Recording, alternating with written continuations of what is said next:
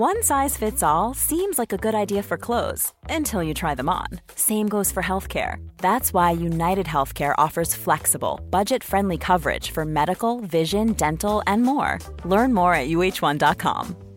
Quality sleep is essential. That's why the Sleep Number Smart Bed is designed for your ever-evolving sleep needs. Need a bed that's firmer or softer on either side? Helps you sleep at a comfortable temperature? Sleep Number Smart Beds let you individualize your comfort, so you sleep better together. J.D. Power ranks Sleep Number number 1 in customer satisfaction with mattresses purchased in-store. And now, save 50% on the Sleep Number Limited Edition Smart Bed for a limited time. For J.D. Power 2023 award information, visit jdpower.com/awards. Only at a Sleep Number store or sleepnumber.com.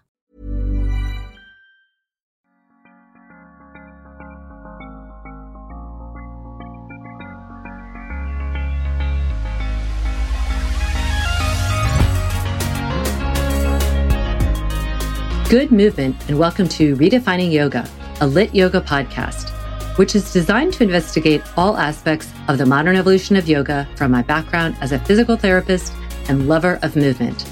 My mission is to help everyone find freedom through safer and smarter movement patterns, so together we can be uplifted, benefiting all beings. Today is Friday with Friends, and I have new friends, Ellen Boder and Jason Gaddis. They are a married couple who are both psychotherapists and take my lit daily. We talk about their own relationship and Jason's development of a relationship school, which I can't wait to take myself. I hope you enjoy our conversation as much as I did. Welcome, Jason and Ellen. So glad to have you on today. Thank you, Lara. It's good to be here. Yeah, psyched to be here. Well, let's dive right in. I have looked at some of your stuff. I've met Ellen before in a private, and I'm really blown away with your relationship school program. And I just would love to hear about the origins. I think it's fascinating that, you know, Ellen, you have your psychotherapy degree, and then Jason had the experience of multiple failed relationships that led him to this place of which was super just introspective to be able to say, hey, the common thread here is me. So can you just talk through to the listeners, how you came up with this idea that to actually make a school, which I think everybody should go to, by the way. And I think, like you mentioned, I think kids should learn, because relationships obviously are not just with your partner of life, but there's many more relationships as well. Yeah, I mean, it came out of my life experience and then a ton of experience with Ellen here. And it was over leading, as a former psychotherapist, I was a psychotherapist many years ago, and I got tired of and impatient with people not doing the homework.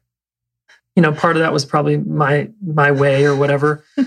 And I started doing groups, men's groups, and I started doing couples groups and relationship practice groups. Facilitating them. And because I wanted people that were a little more motivated and are willing to actually follow through week to week. And so the groups kept getting longer and longer. And I was like, I don't think 60 days is long enough. And then I went to 6 months. And then I was like, I think it just needs to be like a full school year. And then it just sort of all came together, and it was like, all right, I'm going to put a group of people through an experiment of 9 months and see what kind of shifts they have. And it was pretty ridiculous and incredible what happened.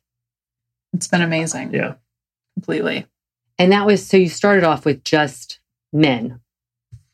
I mean, before the relationship school sort of brand came about, I was a dude leading men's groups. And then eventually I started working with couples a lot, and primarily the same issues that would keep coming in week after week. And I was like, okay, I'm going to develop a curriculum around this, and then a class eventually in groups. So I'm curious, when you talked about how you were tired of people not doing the homework, I'm just like in physical therapy, I'm sure in psychotherapy, I know that from having psychotherapist friends, there's a lot of different philosophies and techniques for practicing. What makes psychotherapy effective, do you think? Yeah, I'd love to hear what you have to say. I want you to go first. I can answer it. I think part of it's the client, a willingness and a readiness to actually do the homework. I mean, I've been a client of physical therapy for years with injuries, and I'm a terrible client or patient sometimes because I'm like, oh, okay, thanks. And then I actually do these 10 exercises and you're going to get better. And I would never do the exercises, right? So I was that guy. So I can appreciate that mindset of the client. And then I think on the therapist side, I would just say it in one word, it's challenge, a willingness to challenge clients, because therapy, I think, has a rep of being overly yin and overly supportive, whereas coaching has sort of more of a rep of being more results-based and challenging. And so I think we like to do a kind of a hybrid where it's, let's listen and talk about feelings and just get our story out or whatever, but let's also actually take some actions that are going to change our life, Yeah. I would agree with all that. And then just add in integration. Like, I think therapy is effective when it's integrative. And so when we've really taken in the mind, the body, the emotions, and put it all together in a way that helps our development go a step further, even just like a little step, but like that the therapist in particular or coach is really keeping in mind like that we're moving somewhere, and everything we're doing is about is based on what just happened and what the next step is. And so, I mean, I'm sure you see I think your work is similar. It's like, we can continue to grow and develop. And that's kind of what we want to be doing. Yeah. Well, what do you do with the person? Because I see this a lot. I mean, sometimes as a physical therapist, I felt like a therapist, emotional therapist, because they're tied together. I really take offense when people try to separate them, like this mind and emotional state. I mean, they're so intertwined. We know that. But I'm always challenged by the person who has kind of this story in their head about this happened to me and this is where I am, and can't get kind of past this like hamster wheel of repeating that. And I've done my own source of reading of like trauma and all that, because I'm like, is it better to say trauma-informed yoga? I mean, this is going down a whole tangent, but I really love your opinion about this as professionals.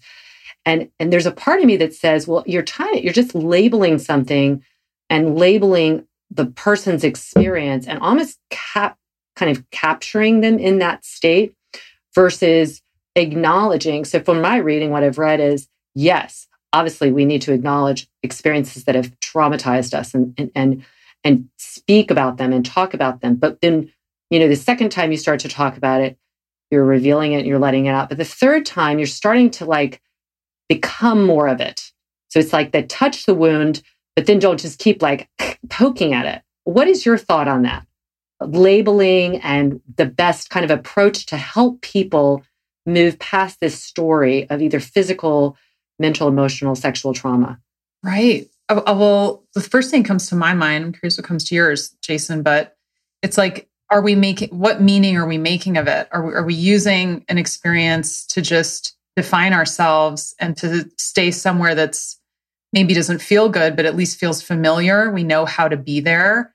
Or, I mean, again, I can translate this into, I'm sure, physical therapy as I think about it.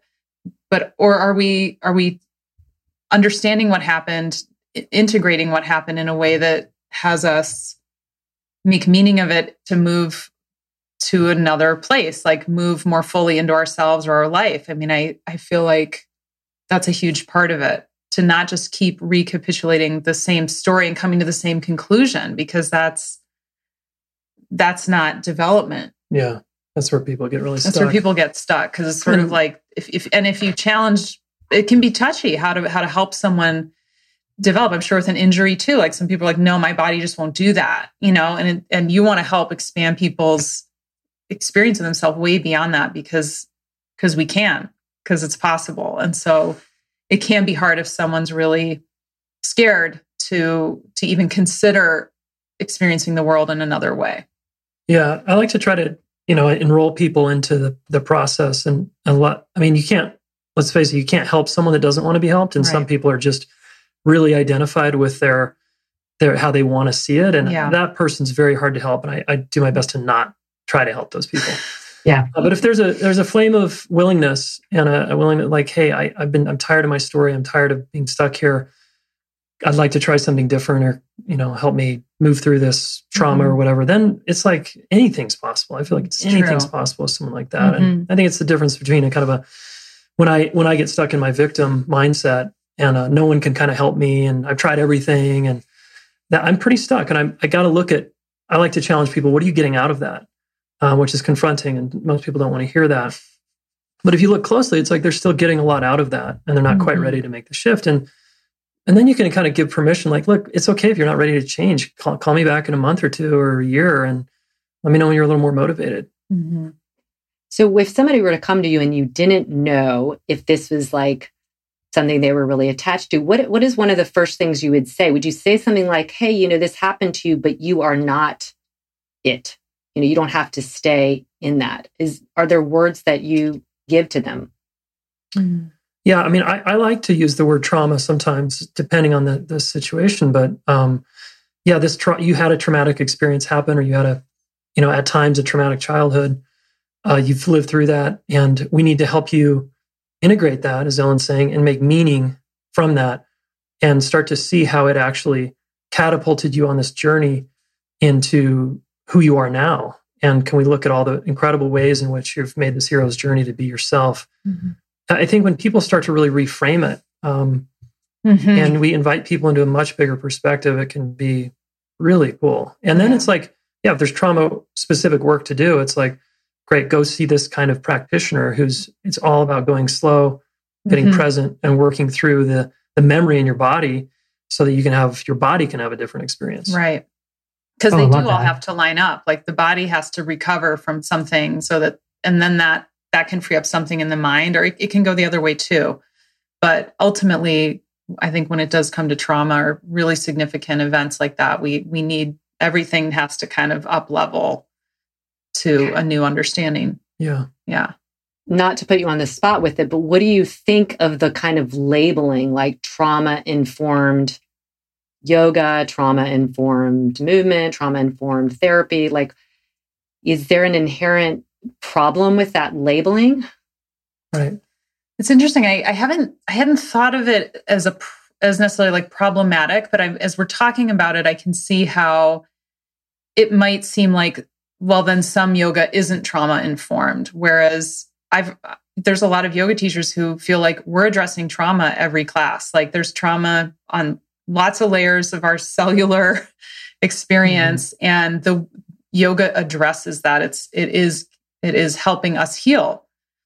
That's what's, I think, so compelling about it. We don't even have to know the content, and we just know we're evolving. And so I think that if it distinguishes like, oh, this therapy's trauma informed and this isn't, obviously that's not helpful. But some people I think it's come from people wanting, I think, a more somatic understanding of trauma, like a more comprehensive, holistic, and not victim blaming experience of trauma. I think trauma hasn't probably been handled well, like much more so in the last 20 years. But before that, I think that, if you think about veterans and victims of sexual assault and things like that, we haven't handled them very well. And so I think the effort was to try to have a lot more education in these healing modalities. But I could see how, for me, I would say, like, I experienced my yoga practice as healing and helping me work through the traumas I've had, but it wasn't taught by someone who was trained in trauma-informed yoga, if that makes sense. Totally.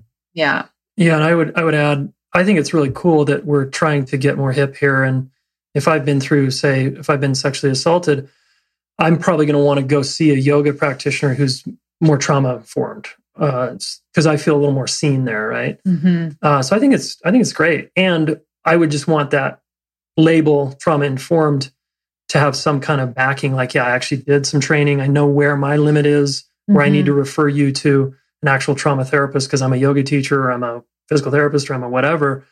Here's the line, and now it's time for you to go work with a different kind of practitioner. Oh, I like that. I think that's great. And for just backing up with your own experience of yoga, Ellen, how did you start practicing? And what was did you have a moment where you felt like all of these different emotional, kind of the alchemy of movement and your own emotional experience coming together? Oh my gosh, I love this question. I could like take over the whole. I started in my early 20s just because I loved movement. I loved to challenge myself with movement. And God, I think I heard like Madonna was doing yoga or something. And I was like, oh, that's interesting. Maybe I'll try that. Because it was like that innocent in a way. And then I remember just feeling like I'd never been so challenged and confronted on so many levels in the first class I went to. I probably went to a much more challenging class than I should have. But went to a Ashtanga class, or I think so.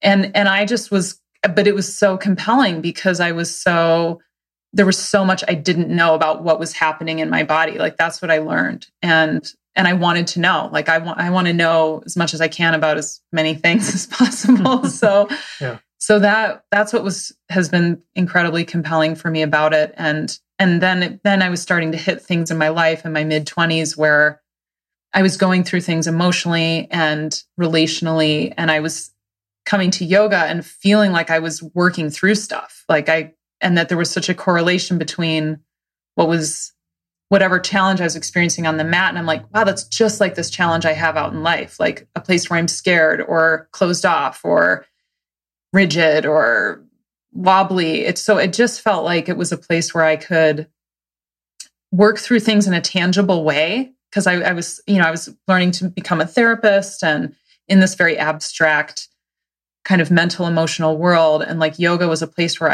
I was just grounding all that learning every day. I mean, I still feel like I am. I really need the grounding because I'm in this like imaginative world in a way and felt sense world, which I love, but it really helps me stay oriented. And what do you think is different about yoga than another form of movement or exercise that elicits all these real emotional experiences and parallels to daily life? It's such a good question. I mean, I'm curious what you would say. I think what comes to mind is the mindfulness, the challenge of it, that it's not just a passive relaxation, although there are moments of that in yoga. Thank goodness. That's nice at the end, of course, but that it takes, I can't be in my head or somewhere else. I have to be really present. And it's the way it kind of harnesses the mind. I think that it allows me to just experience what's happening on a felt sense level, sensations and even emotions without the story or my ideas really getting in the way. It's very raw in that way. And so I think that, and I've done other things. I've done Pilates and I've tried a lot of things that are lovely for, the body, but yoga has really what feels like it takes me the deepest into my own experience.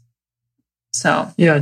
And when we first started getting together many years ago, we, sleepovers, of course, were part of the program. And she woke up morning, I think it was like the first or second morning, and it's like 5 a.m, 4:30, and she was like, "See ya." And I was like, "What?" She was going to yoga, and I was like, "Are you kidding me?" And anyway, but it was also really inspiring. I was like, God, this woman is committed.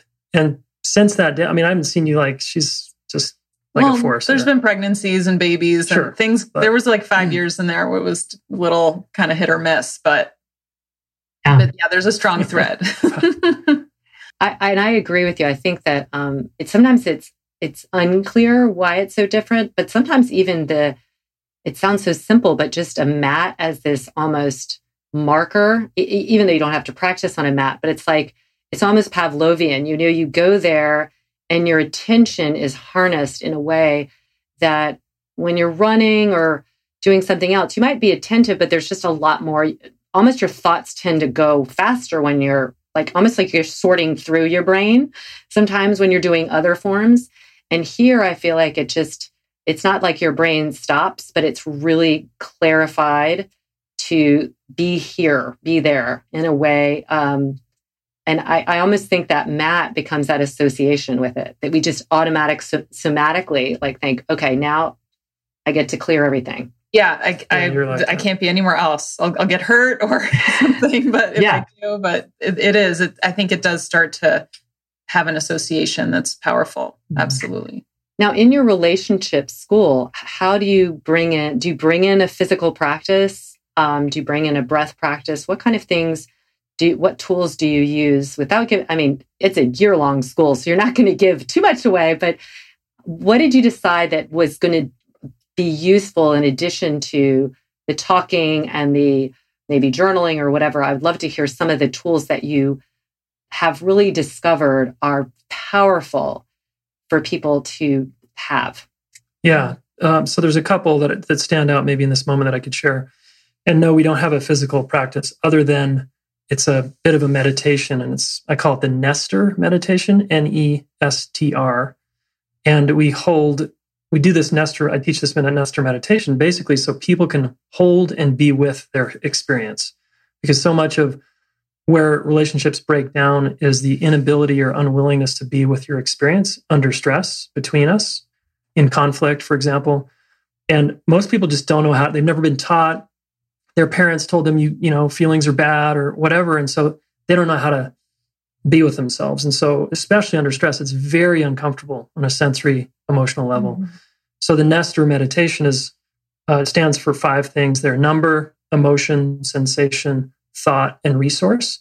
And so you just quietly go in for 5 minutes and you check off the list there and you try to identify what's my number on a scale of 0 to 10, 10 being super triggered, very activated sympathetically, 0 being I'm calm, cool, and collected, and I'm available for connection. So we label the number, then we go to emotion, sad, happy, glad. We just put a label on it.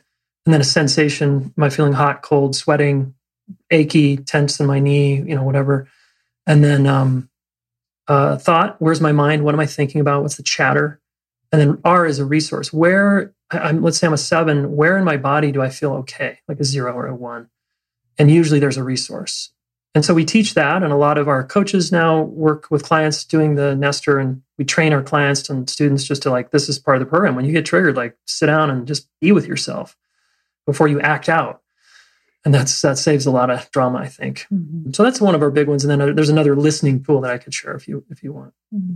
Well, first of all, I love that. I'm a huge lover of acronyms. I think they're amazing because if you listen to my podcast, everybody's like, oh my God, they'll write down and they'll send me because some of that is medical background. There's a ton of acronyms, but it's also easier to remember.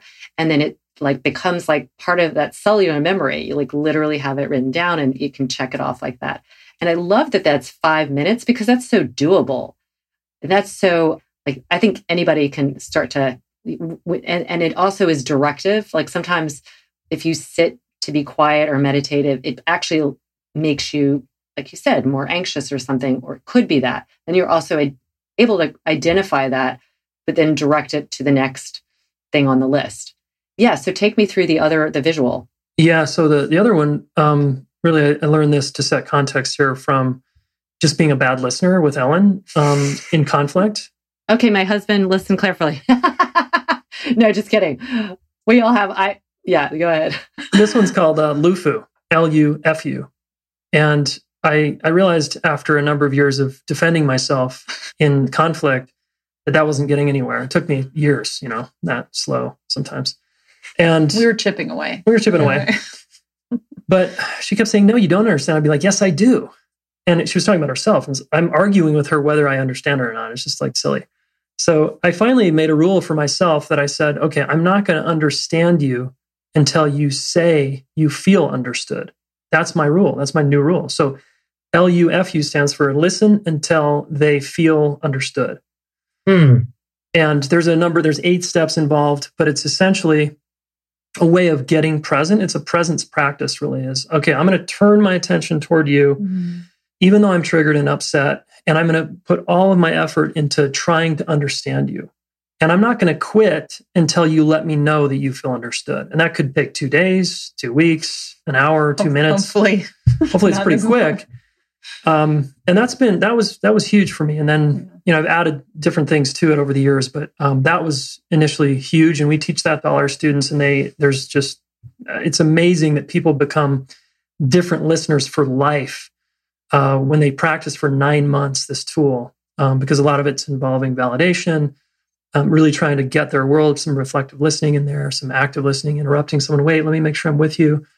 A number of steps that have the talker, the speaker, feel really like, gosh, you're actually paying attention. You really are committed to knowing what is going on with me. And it is like listening in an embodied way. Like, I think this is where like including the body matters. Like, how's the listener even, what am I picking up on? What am I feeling and sensing in myself and from you? And there's room to explore all that, because if we're just doing things from our head, like listening and speaking, we're not actually helping each other understand each other better. We really need to use more of our just human capacities to feel and to express and to sense. And so I think it brings all of that in a way that has steps, that's like easy to follow if you're new to that. Yeah, when I was reading some of what you said on your website, I loved how you said we're just like big kids moving through the world.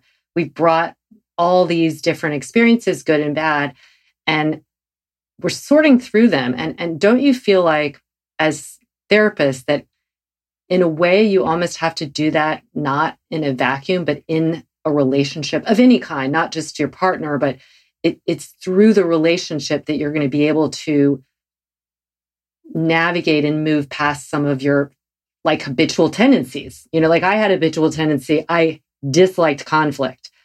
I had a wonderful childhood. I don't remember a lot of conflict, but I think that's part of it, is that when somebody would yell or raise their voice, or there would be some, I wanted to be liked, I would just be like, I'm out of here. Like that was literally the reflex. And then I brought that into my relationships. It's like, I'm always going to break up with you because you know what? I'm done. Can't handle this.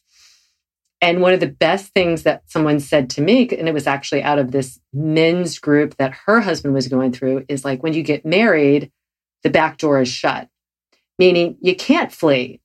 And I was like, oh shit, really? I was like, this is going to be good for me, because I'm going to have to stay and be uncomfortable and then deal with it. But I don't know if if I didn't have that relationship, if I would have been able to kind of evolve and mature. So my first question is, do you think you can do this as an individual only? And then I have a second follow-up to that, but I'm going to first let you answer this one. Yeah, I mean, we could talk a lot about this one. Yeah. Yeah. I mean, you can learn a lot as an individual, but it's like when the rubber meets the road is when you get into a relationship. So it's sort of like, I just think that you can always work on yourself. You can always learn, you can read, you can do that. But it is when you're in an intimate relationship, when things start to get hard, like I think that's where like the real time learning happens, because you really have to go through a new experience of yourself doing something different to have it, to be able to integrate it. You might have a nice idea of how you're going to do things in the future, but it's really the actual doing of it that creates the new capacity. Yeah. Right. Yeah, totally. I was in a meditation community for a number of years, and, we just all had a bunch of relationship problems, but we were great. Just 9 hours a day of sitting practice. Like, hey, I got this. That is incredibly challenging though, of course. And I had to confront layers of myself on the cushion that I don't know what else could touch. It was so awesome and confronting. It's like a Vipassana retreat or something, right? Yeah. But then I would come home. It's like Jack Kornfield says, I'd come home and like my relationship problems would still be there. So I think there's just some things that have to be worked through relationally, and intimate partnership in particular, and any high stake relationships, but particularly the intimate partnership, I think is the most difficult and the most confronting, because it just starts to bring up everything from our history, because our attachment system fires. And we can't escape that. Yeah. Yeah, I know. And so my second question is, I see this a lot, and my husband's always joking, like, you don't want to put this in your marketing, which is that when people go through my training, or they are with me for a while, or they go through a retreat, I have predominantly women who all of a sudden they've been working on themselves, all this stuff is coming up, and they're all like, I don't really want to be with my husband anymore. Like, I'm evolving, I'm doing all this stuff. And I mean, it could be men, women, but my experience, again, I've had predominantly women, and I'm I'm never surprised, but I'm just, it happens. It's happened very recently. Somebody's like, my husband doesn't like this new me and we aren't getting along. What do you do when someone is evolving and changing and they come to you and say, like, my partner is just not into me changing this way, and this is really bringing up a lot of relationship issues? Yep. Yeah, totally. I think this is common. And the person that's into growth and development, whether it's through yoga or through meditation or through psychotherapy or personal growth retreats or whatever, can and does outgrow the other person if the other person doesn't mobilize and go, okay, yeah, wow, I see that you're on the move and this is good for us. I want to come along for the ride. But often it's perceived as a threat. It's scary to see you change. I mean, anyone that's ever gone home over the holidays that is growing sees the seduction to go back into your family patterns and behave like a 17-year-old again. We all have that experience, and it's uncomfortable and it's painful. And that's what starts to happen in a relationship. And unconsciously, I think the old system wants to keep you where you have been. And there's a real gravity seduction to go back into who you were, which is why I'd love to say it's so important you surround yourself with people who are on the move also, so that you can kind of support and challenge each other to evolve to the next place. But relationships end here. Yeah, totally. They do. And I could see that happening in your trainings where like now people have a community of growth oriented people. Like let's develop ourselves and, physically and mentally and relationally, and all of that starts happening through yoga training. And if you're really on a growth path, and then, the partners, this happens in grad school too. People come into graduate school where we went and married, and a lot of them don't make it, or committed partnerships because someone just really is on the move to grow, and the other person gets to decide, like, is that what I want to do? Is that the kind of relationship I want? Do I like where this is going? And that those two things don't always line up. Yeah. And I might add that I have plenty of people who also say their relationships have gotten much better. So I don't want to act like it's just that, because it's in general, I think that does happen. That happens much more. People will say they have become better parents, they become better spouses, and by becoming better, that improves the whole lot. But it's also it also is sad to see when people are growing and their partner is uncomfortable because it is no longer the status quo, and also probably unwilling to, like you said, move. Yeah. And see the benefits of, wow, you've brought some really cool new stuff in here. This is good for us. Like, that's great when that happens. But if they're not wanting anything to change, then no, it is going to feel threatening, the changes. And just one more thing to say on this, that sometimes people start to feel empowered and they sort of like reject pretty quickly their former life. And I just think those people need to slow down a little bit. And it's like, well, hold on, have you given this person a chance? And have you actually thrown the kitchen sink at this thing? Or are you just now newly empowered and your husband's wrong or whoever's wrong? Sometimes I see that happen too. And I just encourage people to go slow. And now that you're with your newfound awareness, can you bring that in and actually give it a timeline and put some effort in a new way? See what happens. Yeah. And don't you think it's also really so important to acknowledge that this move, I love that you use that term, like you're on the move, it's never done. I mean, I don't think we're ever going to be like, hey, I'm always, responsive and attentive and listening and loving, and I've got my shit together. Like, I think I kind of talk about this in the movement. It's like, you're never really done. It's not that we're imperfect, but we should be changing. We should be evolving.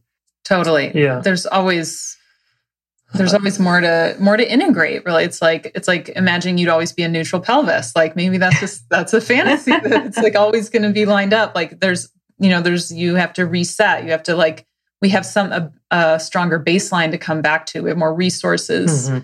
But there isn't any one and done. There's no summits. A lot of false summits. We're up against our hedonism, right? Which is, we want more pleasure than pain. And oh, cool, just around the next corner after this yoga workshop or this relationship school thing, I'm good. And it's like, no, life is just going to show you where your next challenge and your next lesson is. Right.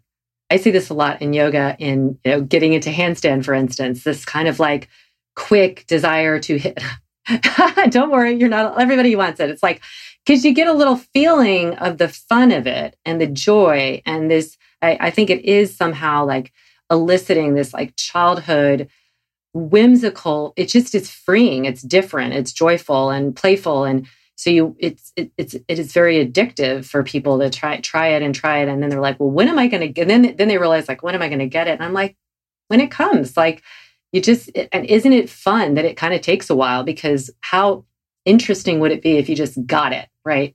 And I think it's such a great metaphor for the way we need to be in our lives as parents and as partners. And, that we're going to, I always say, you wake up the next day and you have the ability to try harder. If you had a fuck up day, it's okay. Like, the other thing is that I think, and I would love your opinion about apologies, because my husband and I will sometimes debate this, because he'll be like quoting Brene Brown or something about apologies and saying sorry. And for me, it's like, I don't want to say it took me a while to be able to apologize kind of more freely, but I pride myself on the fact that it doesn't take me as long.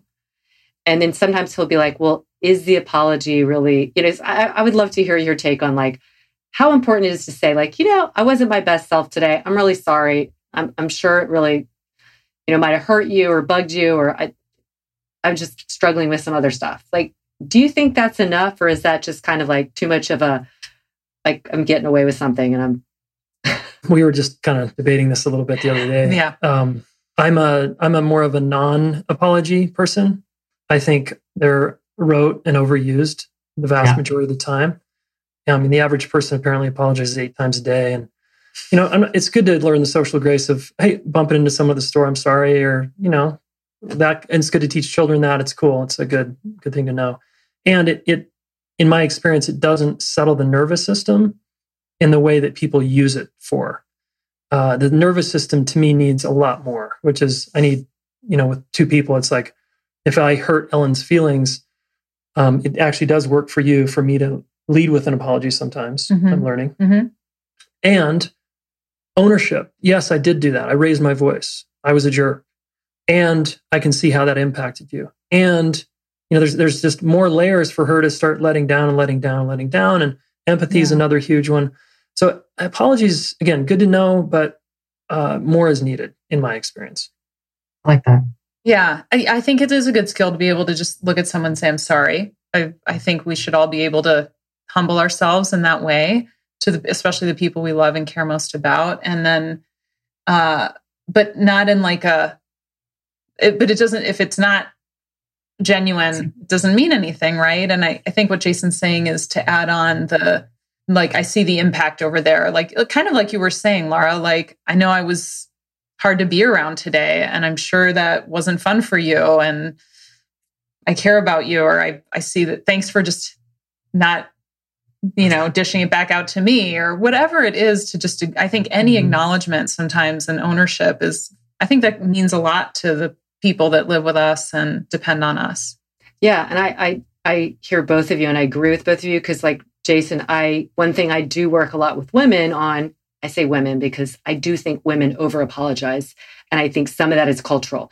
And so people will be teaching and they'll be like, left leg. Oh no, I'm sorry. I meant right. And I was like, you don't need to say you're sorry. Like, that's a reflexive thing. Just be like, oops, right leg. You just don't make it be. And because when you like watching your words is becoming like a pattern.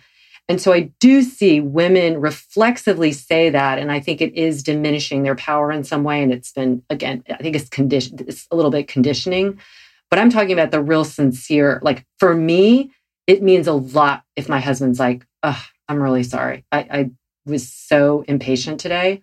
Like that really lands. That it's like an acknowledgement. And it is because he probably doesn't do it all the time. Like if he did it all the time, it probably wouldn't be sincere. But when he does, I feel like, oh, okay, you know what? Because I'm like the fastest to be like, hey, no big deal. But it's like sometimes until I hear that, I feel like I'm like, come, it's almost like I'm gritting and I'm like waiting for it. And I think it is. Maybe it doesn't have to be like, I'm sorry. It could be just like, hey, I was really struggling today and I've been short-tempered. But he will surprise me sometimes and like text me and be like, I'm really sorry. I was really quick and I just, this was happening. I just talked to my mom or something. And I immediately, it's like dissipate everything. I'm no longer holding, and it's just a quick thing. And it really lands. So I would totally agree with that. That goes a long way. It's another example of we just need to get to know our person and what works for them. Mm-hmm. Oh, beautiful. I think that's it. Because for some people, an apology wouldn't be enough. Right. Like they want to see change. Like if you're just apologizing, but that change is not there, then yes. Yeah. I think that's great. Like everybody's different. I think that's a beautiful thing to acknowledge. And that is what's so wickedly challenging, but also delicious about being in a relationship is that we have to respect our partner enough to realize like what their needs are might be, and often are, very different than our own. Mm-hmm, mm-hmm. Yeah, needs, values, so many ways of being, what settles their nervous system. Mm-hmm. There's so many things. Yeah. Yeah. So how long have you been doing this work together? And how does that, in a personal level, how does that work? I mean, like you're working on major stuff here about relationships. I'm imagining it is impacting your own relationship in so many positive ways. How has it been challenging and how long have you been doing it? Yeah, we've been at it since 2003, so 17 years. Well, our relationship, we've been married since 2003. But I feel like... together, dating. We started dating in 2003. But I feel like we started off just getting real and getting into conflict very early on and having long conversations. And we were both, she was training to be a therapist. I was training to be a therapist. I was a couple of years behind her in grad school. So much and I felt like we would go in circles a lot and take hours and sometimes days to figure our shit out. And over time, we just got more efficient, and we were working with people. So then we would share that with people we were learning. We were studying, of course, this stuff with our mentors. And I think over time I don't know. But we're always learning. It's like a dojo. And we have, I think that, at home, we're all like, when we get stuck, it's like, we need to, if we figure something out, we're like, oh my gosh, we want to share this with people, or we're trying to practice everything we learn. Like, does that work for us? How would we change that?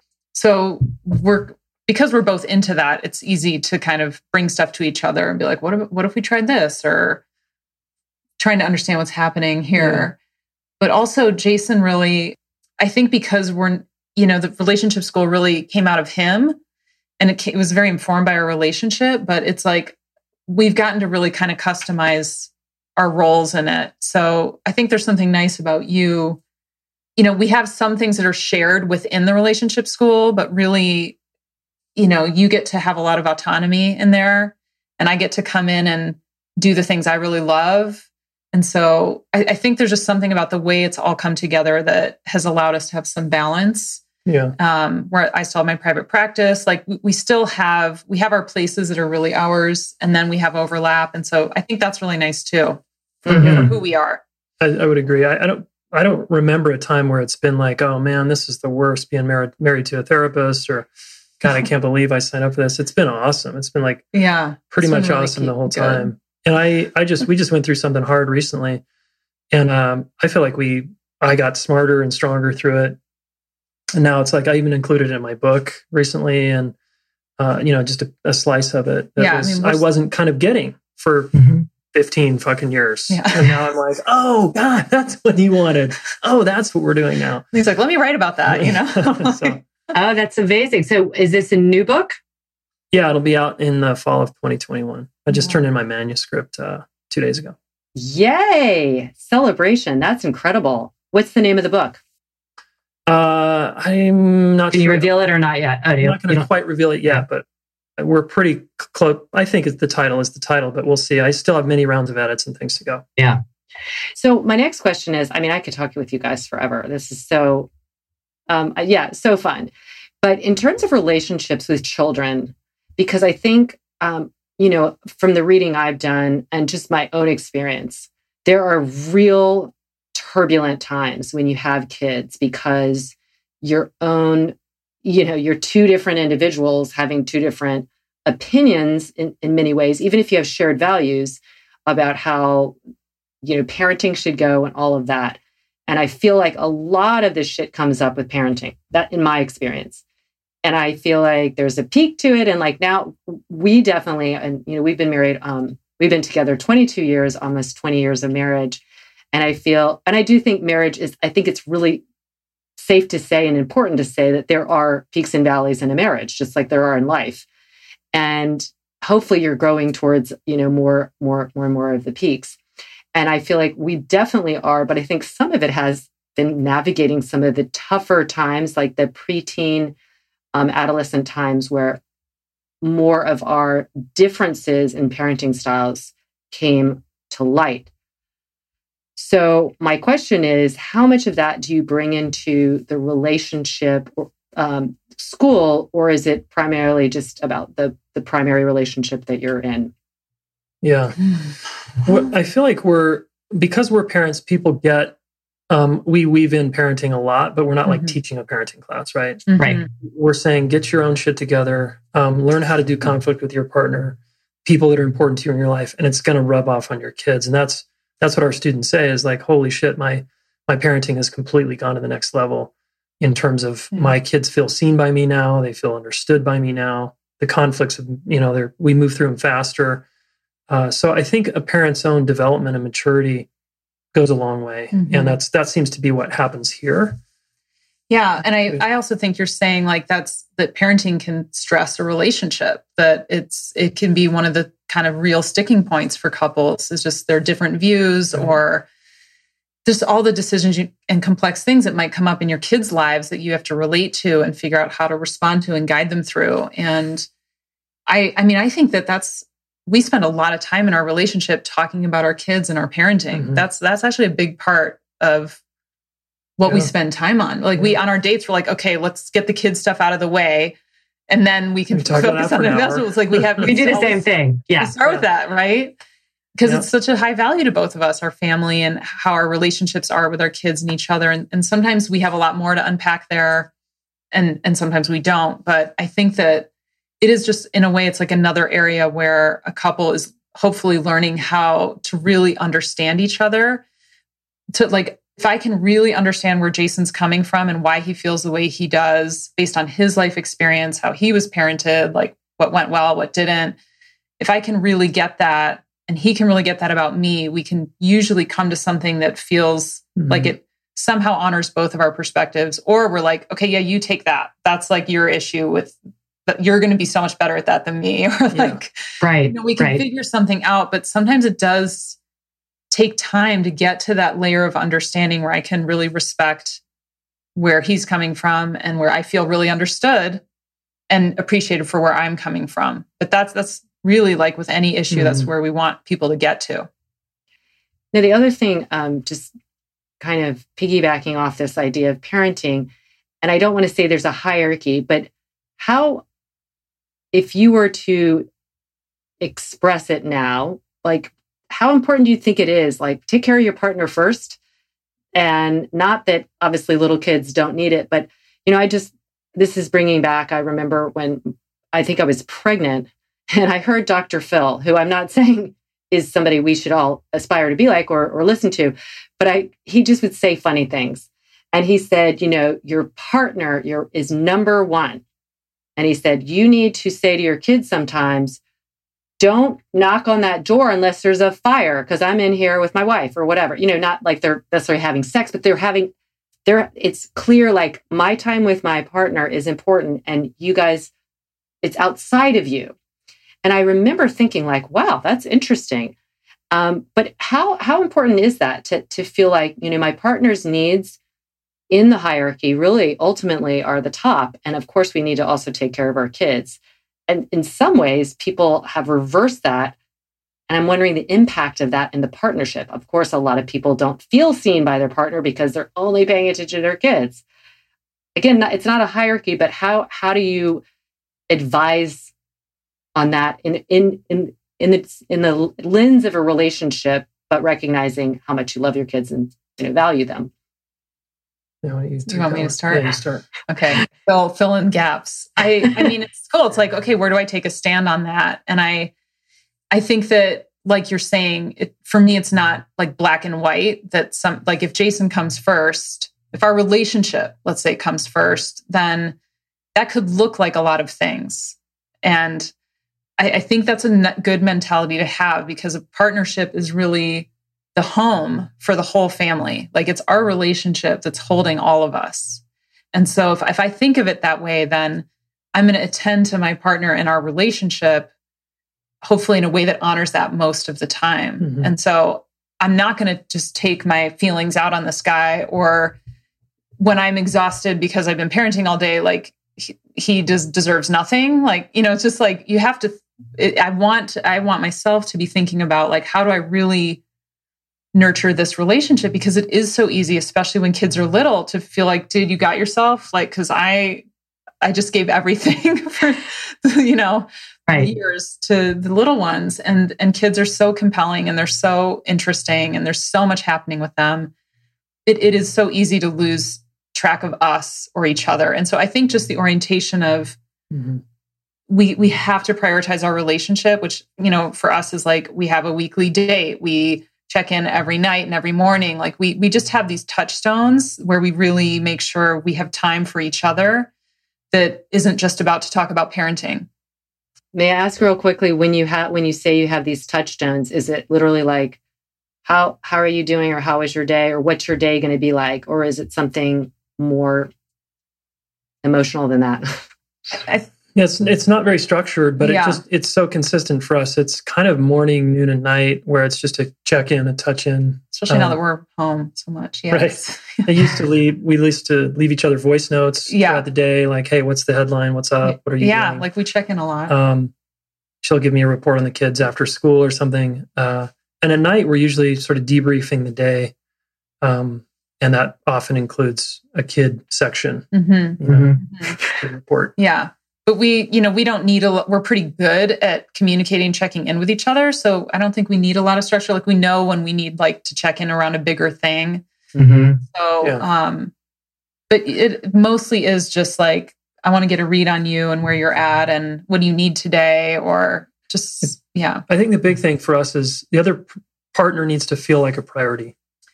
That's kids, true. no kids, like whatever. That's what I'm getting to in terms of I didn't want to say hierarchy, but like, you're not just left over. And if I have some, exactly. And feeling like a priority, that's a little different for each of us. Like what has me feel like a priority might be different for someone else. And so that's different. I would add two things just to say it differently. We see ourselves as like the master regulators of our household. So if we're dysregulated because we're in conflict or one of us is having a rough moment in life, we attend to that because we know it's better for our kids.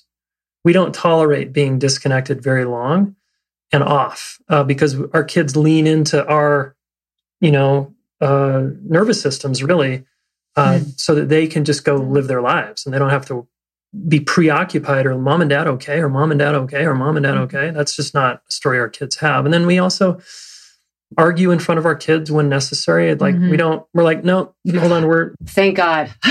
Because we're in the middle of an argument.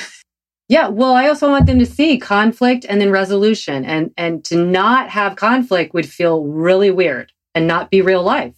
And they don't get the modeling and like the modeling that we each have we share power here. We each have a voice, and sometimes we have to hash stuff out, and we're fair to each other in front of them. And I think even not in front of them, like we've learned how to not like go after each other, but like they definitely.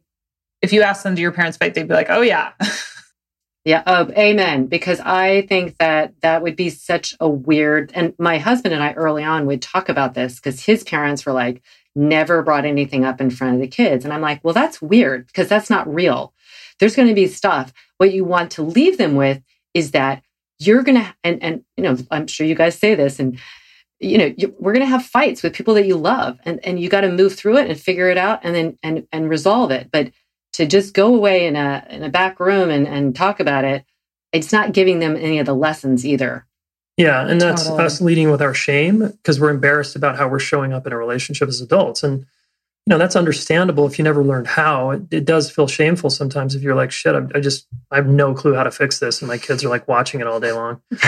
But then that should be motivation to go do something about it, right?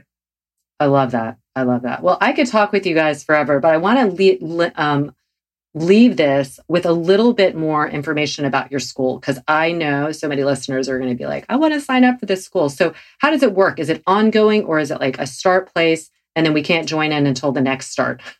Yeah, good question. Thanks. So the podcast is a great place. It's a great resource. It's called The Relationship School, just on Spotify or iTunes or Apple Podcasts, I guess it is now. So that's a good place for just tons and tons of free resources. We've interviewed hundreds of people on intimacy, sex, love, attachment, connection, you name it, conflict. And if they wanted to come get on our email list or check out a training, we launch twice a year. We do these schools that are now 9 months long. We have a 2-day event on conflict coming up November 12th through the 15th. It might be after this gets recorded. That's a virtual event where you just learn how to work through conflict. But probably the easiest place, Laura, to go is relationshipschool.com. And then if you go /training, you can sign up for one of our free webinars that we got going on. Beautiful. Oh, well, I hope everybody does that, because I think that you have so much to offer, and I just love your vibe. Even though I'm not with you, I just sense that everyone needs this training. It's like when I talk about the body, I'm always kind of astounded. We went through all these years and don't know the names of you don't have to know the names of all the muscles, but just that we're walking around in this vehicle and we're just unfamiliar with kind of what its capabilities are. And it's similar to behavior and emotions. We're not getting this education in school. And in fact, probably we're getting de-educated on how to regulate our emotions and how to manage them and how to express them well and all of those things. So it's never too late though, right? We can do it as big kids. Oh yeah, we got all ages in our trainings for sure. Totally. I love that. Well, ongoing, yes. Yeah. Well, thank you so much for joining me today. And I know I'm going to join that school, because I want to always improve in my relationship. And my husband, I already told him about it. I told him all about you guys. So we'll be joining the next time. Yeah. Laura, thank you so much. Yeah. And thanks for what you're doing too. We're all benefiting. Well, thanks. I know I love seeing you guys I loved how you posted the other day. Keep doing that as well. Taking my lit class. As a family, I love it. And for everybody out there, as always, thanks for listening, and know that I'm pulling for you.